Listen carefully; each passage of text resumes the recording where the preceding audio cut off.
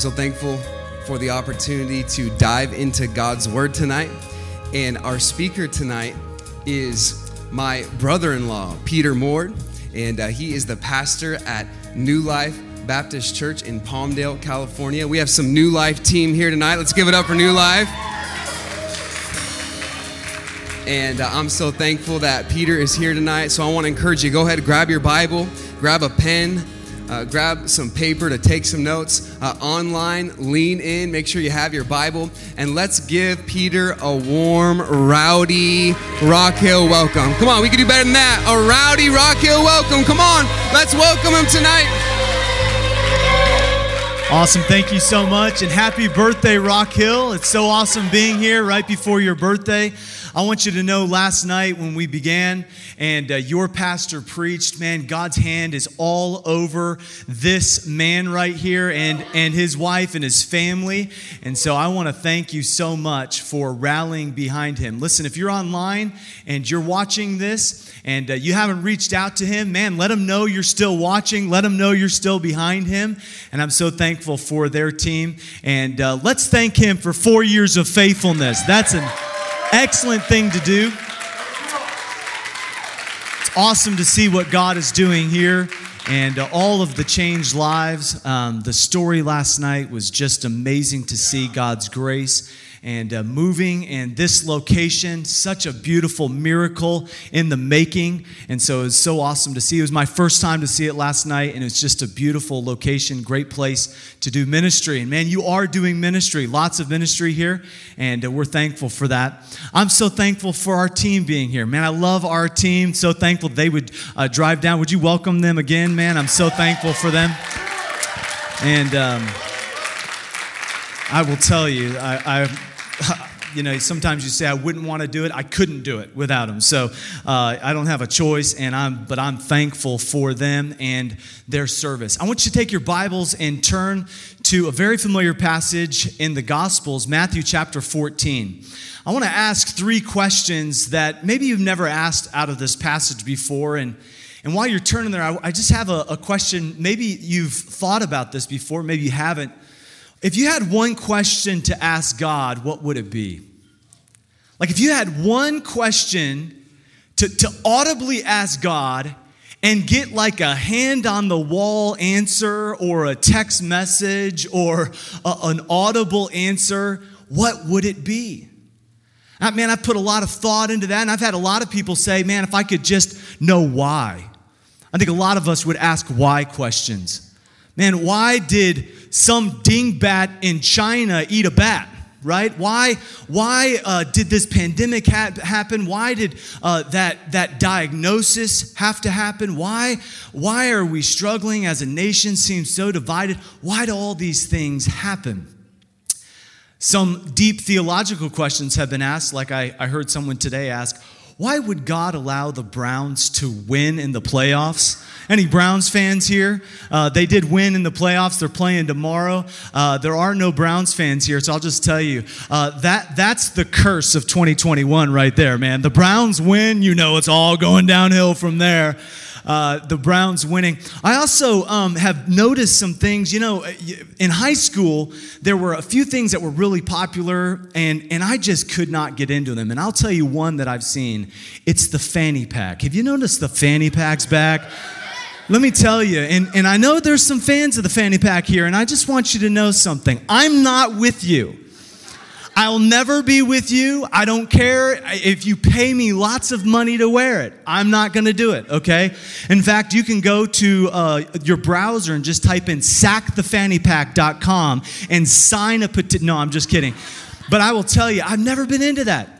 I never been into it. And I actually told people in high school, I was like, man, that'll never be back. You know, I'm glad that thing's fading out. It's back. It's back. I don't care how much you like to put your stuff. Carry a wallet, get a purse. Sack the fanny pack. Anyway, I need to get into the Bible. Otherwise, none of that was in the notes. But we're going to ask 3 questions tonight, and there's an answer. And I want to give you the answer straight from the Bible about these questions. But I do believe that a lot of times there are unanswered questions in our life and in our faith. And those unanswered questions and those things that we often think about without really diving into and kind of leaning into the tension of it, a lot of times those doubts and those fears and those discussions that we don't have about our faith are where our faith is the weakest. So I want you to go to verse number 22. This is, of course, right after Jesus fed the 5,000, probably more than 5,000. They've just had a good meal. How many of you like to eat? All right. So they've just had a great meal. In fact, I think I can say this confidently. They've just had the best meal of their lives. Okay. You know, how many of you know when Jesus is the chef, okay, you're going to eat good. And so they've just had a wonderful meal. And Jesus decides he's going to get some rest. He's going to take a nap. And we know that because in chapter 14 and in verse number 21, after they had the miracle, verse 22, Jesus, he told the disciples to go on to the other side. He sent the multitude away. So I always think about this when I'm on a long phone call with someone who won't get off. You know, Jesus hung up on people, okay? He sent the multitudes away. I don't hang up on people, but he sent the multitudes away. And then in verse 23 of chapter 14, it says, and after he sent the multitudes away, he went up into a mountain place. He went up to a mountain place away from the multitudes. And what did he do? He prayed. He prayed. He was alone there, and the disciples were away from him. They were in a ship. In verse 24, the ship is now in the midst of the sea. That's the Sea of Gennesaret, the Sea of Galilee, about the size of Lake Castaic, if you've ever been to Lake Castaic. And they're in the midst of the sea. They're tossed with the winds, and the winds are contrary. Literally, though, it's the winds are against them. Have you ever felt like something was against you? Have you ever felt like, man, I just can't get any momentum? Like I'm trying my hardest. I'm putting my heart and soul into this, but I just seems like something's against me. And I want you to know that in those moments when you seem like it's all against you, and in those moments when you're in the fourth watch, verse 25, and you're just seeming like you just can't get out of the storm, it's that moment that Jesus notices you. It's that moment that Jesus sees you. Jesus cares about those moments where you feel like you can't get a break. And so in chapter 14, in verse number 26, the disciples see Jesus walking on the sea, and they're so troubled. They go from fearful, the word is phobia, to they're terrified, tarasso. They're like freaking out. And in verse number 27, of course, we know that they see and Jesus speaks to them. They still don't realize that it's him, and he says, be of good cheer. Now, I just want to be real tonight. That's not what I want to hear when I'm really fearful. I don't want to hear be of good cheer. Have you ever had someone quote a verse to you in a deep trial and you're like, just take your Bible and go? I don't need a message. I don't need to hear about cheer. I don't need to hear about, whoever you are and whatever you're doing.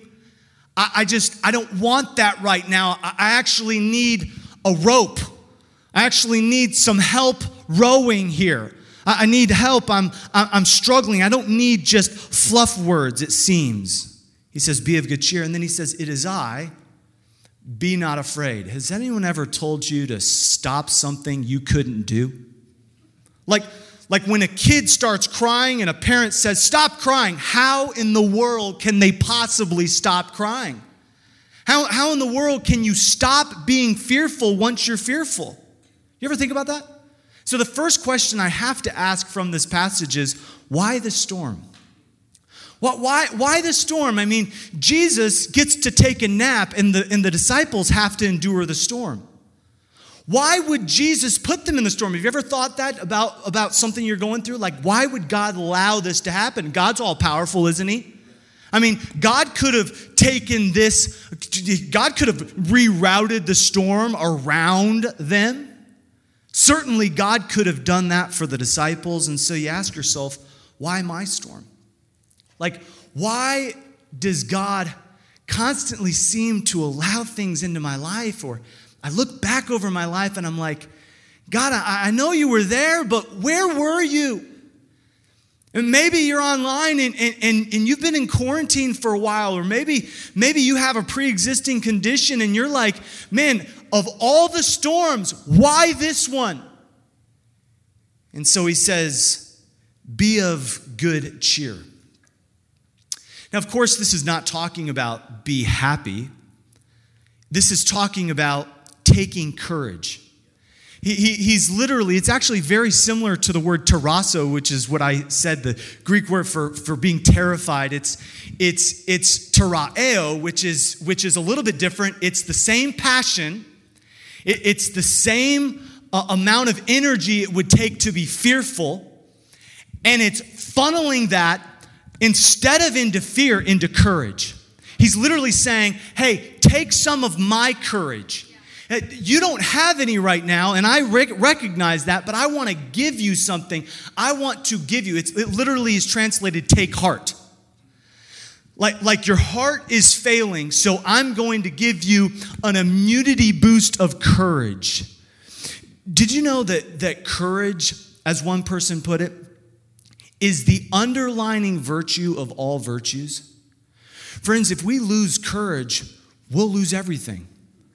And we're in a moment, we're in a storm in our society and in our churches and even probably in your life where it's easy to start losing courage.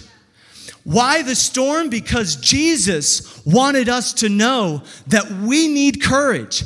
And he was revealing a need in the disciples' lives, and the need was courage. Everyone say courage. Now, I love the theme, and I love the passage that the theme comes from. I love the 23rd Psalm, and there are so many that have studied it and have done such a great job kind of breaking that down. But it wasn't until we went to the Kidron Valley and we walked along the eastern part of the Jerusalem, the old wall, and you see that it's on the eastern facing side, so that it's the shadows are following more on that side than any other part of Jerusalem.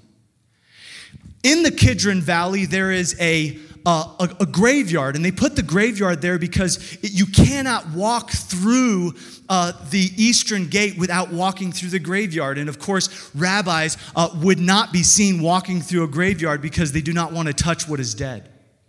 And so when David penned the words through the inspiration of the Holy Spirit, when he said, yea, though I walk through the valley of the shadow of death, he was literally picturing the eastern Kidron Valley with the shadows and the people that were laid to death in the grave. He was walking through those shadows and the death, and he said, I will fear no evil. Did that mean that he would never be fearful? No. He knew that even in the midst of death, and even in the midst of shadows, and even in the midst of darkness, and even in the midst of disappointments, he could fear no evil because God was with him. And when God is with you, there is a reason for courage. There is a heart that you do not have otherwise. There is a strength that you do not possess in yourself. And so why the storm? It's really because of courage. Now, when storms come and you're in a boat, it's an issue because there's nothing to give you stability. Let me put it in building terms. I'm not a builder, but we're in a very nice building. And did you know when they built this building, they built this and engineered this building with the next earthquake in mind? Did you know when the engineers and the builders were laying the foundation and the cement and putting it into the ground, they had the earthquake in mind while they were building this building? Did you know if you get on a cruise ship or in a boat, and you're sailing and you hit some rough waters, did you know that the designers of that boat, the people who made that boat, did you know that they built that boat with those waves in mind? And did you know that when you were created and when you were given a purpose in heaven before the world began, you were created for this 2021 storm. You were created for a time such as this. And I will tell you something, that I'll trash talk 2021 all day long and have fun, but I will tell you, I'm thankful to be alive in 2021. I'm thankful to be a part of this. Why? Because God built me knowing that I was here. Some of you have a complex, and I tell you, I've been there. But some of us have a complex about wanting to make sure everything is just right before we have a moment of courage. Friend, that's not courage, that's fear. And I want to say something because my pastor heart kind of slips out. Now I want to just tell those watching online, because maybe it was a schedule conflict, or maybe you have legitimate fear, and I want to tell you something about the way we fear. Did you know that when you fear inside your heart and your mind, there are 30 different chemical responses when you fear? Did you realize that when you have a fear for something, it is actually a healthy response that God has placed in you so that you could protect yourself from something that could hurt you? But what ends up happening is sometimes we let fear get a little bit too far out in front, and it starts to lead us to the point that now we're not being led by our purpose. This wasn't in the notes, but I just feel led to say it. We're not being led by our purpose. Now we're being led by our problems. Now we're being led by a pressure. Now we're being led by something totally different than what God has called us to be led by. And so everything about this story screams creation. Jesus walking on the water. The Spirit moves on the water before Jesus says, "Let there be light." Jesus speaks life into lifeless souls. Jesus, God being the Father, says the word, who is Jesus, "Let there be light," says the word, and we are created. Everything about this story screams creation, but you know what we miss? We miss the fact that we are here on purpose. We are here on purpose, and we are here to do the bidding of the one who made us and put us on this planet for a reason. So why the storm? Because if anyone's going to have courage, we need to have courage. And if we're ever going to have courage, now is the time to have some courage. Now's the time to take a stand. I'm not saying be foolish. I'm saying be faith-filled. But the second question that maybe you've asked about this, and every time I read this, it bothers me a little bit. And I'm just being honest. Why the miracle? You say, well, we like miracles. We want miracles. Why this miracle? I want you to see it.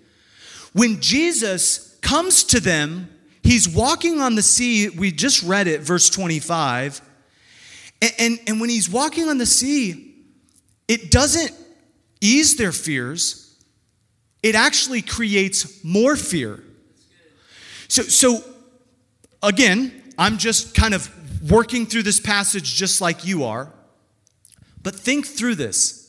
If Jesus wanted to ease their fears, couldn't there have been another way for him to reveal himself to them? I mean, after all, they did think it was a spirit. I mean, couldn't he have just teleported right into the boat and said, "Guys, I got this one," right? I mean, why all the drama? Why the theatrical entrance? You ever think about that? And of course, these guys are in their early 20s, and they, they're just coming out of the Hellenistic period and all of the, Greek, goddesses and the traditions and the stories and the legends. And I don't know who they thought Jesus was at the time, but it was obvious that they were afraid. It reminds me of when Chandler was younger. I have a 8-year-old and 11-year-old. When my 8-year-old was 5, he used to come and he used to say, "Something is in my womb." And I used to think, you don't have, room, okay? So after I got past that, I'm thinking, if it's a thing, son, you and I are in the same boat. We're toast. If it's someone, okay, then we need to go to battle, all right?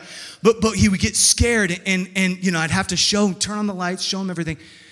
Now, Jesus, when he reveals himself to them, he creates more fear, not less. And so I often ask myself, why would Jesus put himself in the waves, in the storm, and in the wind? And it became apparent when Jesus says, be of good cheer, be of good courage, take heart. And then he says this, it is I. Jesus was revealing himself to them where their attention was, to get their attention off of what they were focusing on and what they were putting their heart toward in order to redirect their thoughts and their mind and their heart toward him. So why this miracle? Because he wanted them to know they were made to worship. Now, I want you to see this. When Jesus comes to them and says, it's me, this is me, this is who I made you to be, and I want you to know that your attention's off.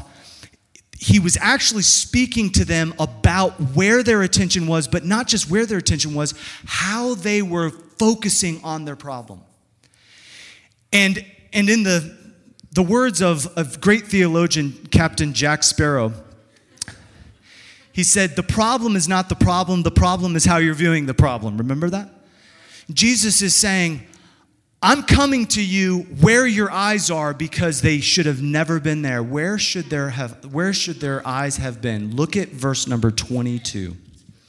Verse number 22 says that Jesus went before them unto the other side, and he sent the multitudes away, and then he sent them away to the other side. Jesus told them, I will meet you on the other side. It was the promise that he had given. You see, Jesus wasn't standing on the waves. Jesus wasn't standing in the wind. Jesus was standing on his own promise of what he had said. He was standing there to remind them that he had given them a promise. And that promise was still true during the storm as it was on the shore. And friend, let me tell you, whether we're in a storm or a trial or whether we're not, God's promises are still true today as they were 4 years ago. God will not go back on his word. He won't do it. He won't go back on his word.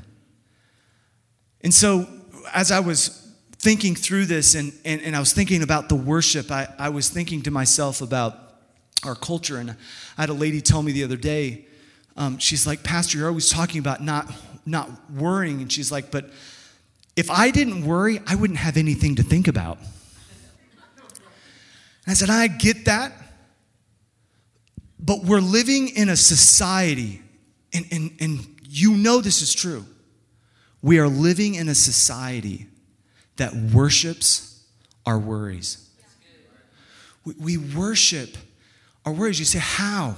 We give more of our attention and more of our energy and more of our thoughts and more of our heart to what bothers us and to what scares us and to what makes us fearful. And then when we come time to sit down at the Savior's feet and to really understand who he is, we have very little energy to give to him. Why? Because the storm has stolen all of our energy.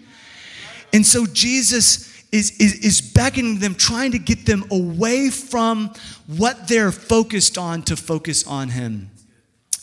About 15 years ago, you may remember the story of Brian Nichols. He was a convicted rapist it was just a horrific crime in the state of Georgia. And he went into an Atlanta courthouse and on his way in, he grabbed an officer's gun, he shot the judge, he shot another person in the courtroom, and then on his way out shot 2 more people. All 4 people died.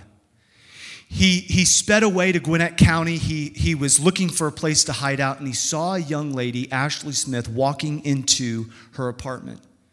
He jumped out of his car that he had stolen. He walked up behind her. He put the gun into her back. He forced his way into her apartment, and for 7 hours, he held her captive. The movie that has been made of it, I think it was maybe 5 or 10 years ago, is named Captive. And in the movie, they really do a great job depicting what those 7 hours were like. There's a really tense moment in the movie where, and in her life, when Ashley was forced to go get drugs for Brian Nichols. She was a recovering drug addict herself, and when she went and got the drugs, she gave him all of the drugs and said, I don't want any of them. And he said, and he put a gun to her head. He said, I'm saving this one for you, and I will kill you if you don't take these drugs. In that moment, she didn't know what to do. She had been going to a Bible study. She had been trying to get her life back on track. She had been clean for a while.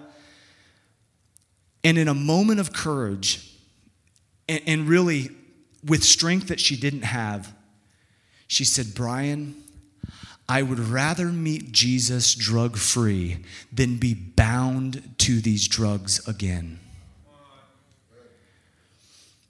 He said, why? What?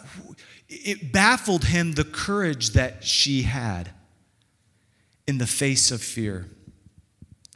Just a few hours later, he would let her walk out her front door, and she would run to her car and drive around the block and call 911. But a lot of us are captive. A lot of us are not having a gun put to our head and forced to do something, but a lot of us are captive to our worries. A lot of us are captive to our fears. And every time we feel that anxiety coming over us, it's a wave that we cannot endure. And let me tell you something, that the only thing to overcome your worry is your worship. And if you take your eyes off of Jesus, you have no power. You have no weapon. But I will tell you that if you will come back to a place where you don't care what happens, but you're focused on Jesus, just like Ashley Smith, you will have strength that you know not of, because God has not given us the spirit of fear, but of love and of power and of a sound mind. We don't have to be captives to our own fear. So that's the miracle. The miracle was to take their focus off the storm and put it back on Jesus. And then finally, and we're done. And I have no idea what time I'm supposed to be done, so we'll be finished soon. Number 3, let me just ask you, why the rebuke? Because I want you to notice what happens. I mean, I've never understood why Jesus would rebuke Peter. I always thought it was the disciples, but look at this. It says, Peter answered and said, well, if it is you, Lord, if it's you, then bid me to come out on the water. That's a pretty gutsy thing to say. Jesus said, come. And Peter got down out of the ship and he walked on the water unto Jesus. I mean, think about that. This guy's walking on the water, and then he starts to sink, again, because his eyes aren't on Jesus. By the way, we always sink into our doubts. We always sink into our depression. We always sink into our anxieties when our eyes aren't on Jesus. But after he starts to sink, he says, Lord, save me. What a great prayer. That's three words, and it worked. Lord, save me. And immediately Jesus stretched forth his hand and caught him. And then he says to him, O you of little faith, O thou of little faith. Why did he rebuke Peter?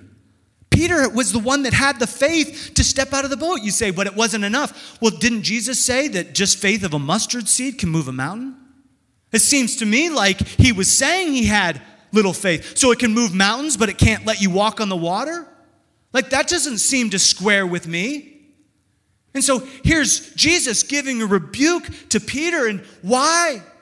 Why would he give a rebuke when Peter was the one that stepped out? See, the rebuke wasn't for Peter. And oftentimes Jesus would say something to the disciples that he was talking to the whole multitude that was listening. I believe that this was, yes, Peter, your faith could have been bigger, but he was talking to those not with little faith, but with zero faith still on the boat. And I believe the lesson here is about faith. See, courage is only as good as our worship, but our worship is only as good as our faith. And our trust in God comes down to this. Will we believe God more than we believe our doubts? That's the question we have to ask. Because God doesn't mind fear. In fact, he never rebukes anyone in the New Testament for fearing. He always rebukes us, and the Holy Spirit through the scriptures rebuke us for believing our fears, for believing our doubts, for going down that pathway. Can I encourage you to do something? I'm going to encourage our church to do this tomorrow, but I would encourage you to do this tonight. Find a place in a time where you can inform your feelings about your faith. Find a place and time where you can not be led by your feelings. See, we don't come to belief through our feelings. We inform our feelings about our belief. We believe that Jesus is the Son of God and that he has the power to lead us, to guide us, and that informs how we feel. And so he said, why did you doubt? That was the question. Why did you doubt? Why did you not think that I could sustain you to come all the way out to me? I think Jesus wanted Peter to walk out, then John to walk out, Andrew to walk out, James. I think he wanted the whole boat just to be out there and just look at that little ship being crushed by the waves and realize the power that he had. But Peter took his eyes off Jesus. When I want to say I was 5 or 6, maybe I was 7, I don't know, but I was washing my car with my dad, and we had a 1987 Astro van. And it was a family mobile. I mean, it was awesome. And I remember I was getting the bottom and my dad was getting the top, and he was on the back of the car, and the back doors of the van were open, and he was wiping the top of the car. And when I came around the side, the back door was open. I didn't realize he was on the bumper. And when I came around, I just shut the door. Well, little did I know, his little pinky was in the door. Has something ever hurt so bad that you couldn't scream? Or have you ever seen someone like it hurts so bad you can't talk? That's how bad it hurt. Well, when I looked up and saw it, and then he eventually could talk, and something came out, I got so scared as a kid, I ran in the house. But my dad's hand is still in the back of the van, and he can't reach the bottom to unlatch it. And I remember I was hiding somewhere because I thought, man, this is the end of my life. Like my dad's coming, and I remember my dad found me, and I remember him looking at me and saying, son, listen, you didn't know my finger was there.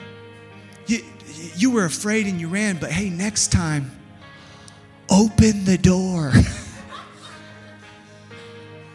And you know what I want to tell you just from the Holy Spirit and from this passage of Scripture? When you're afraid, don't run away from him, run toward him. Don't look away. There's so many things calling for your attention. Listen, friend, don't look away. Look toward him. Run toward him, because I got a news flash for you. He's running toward you. He's running toward you, and he wants you to know that your courage and your worship and your faith is not based on your feelings. It's based on his word. He is the one that is the author and finisher of your faith. So we will fear, but we don't have to believe our fears. We can believe our faith. And so let's have faith over fear in 2021. Let's pray. God, I pray that as we, as a church, and as this church goes forward, God, we would not allow the fears that are permeating our culture and our hearts and our lives to overwhelm us. But God, I pray that you would help us to stand on the promises of God. Lord, I thank you so much for giving us this story inspired by the Holy Spirit to show us that even the best of men, Peter, one who started the church that carried out your mission in the first century, the one that was martyred for you, God, even he got his eyes off of you from time to time. God, help us to put our focus on you. God, I pray that you'd help us to realize that without you, we could do nothing. Help us to realize that greater is he that is in us than he that is in the world. I pray in Jesus' name. Amen. Pastor Matt.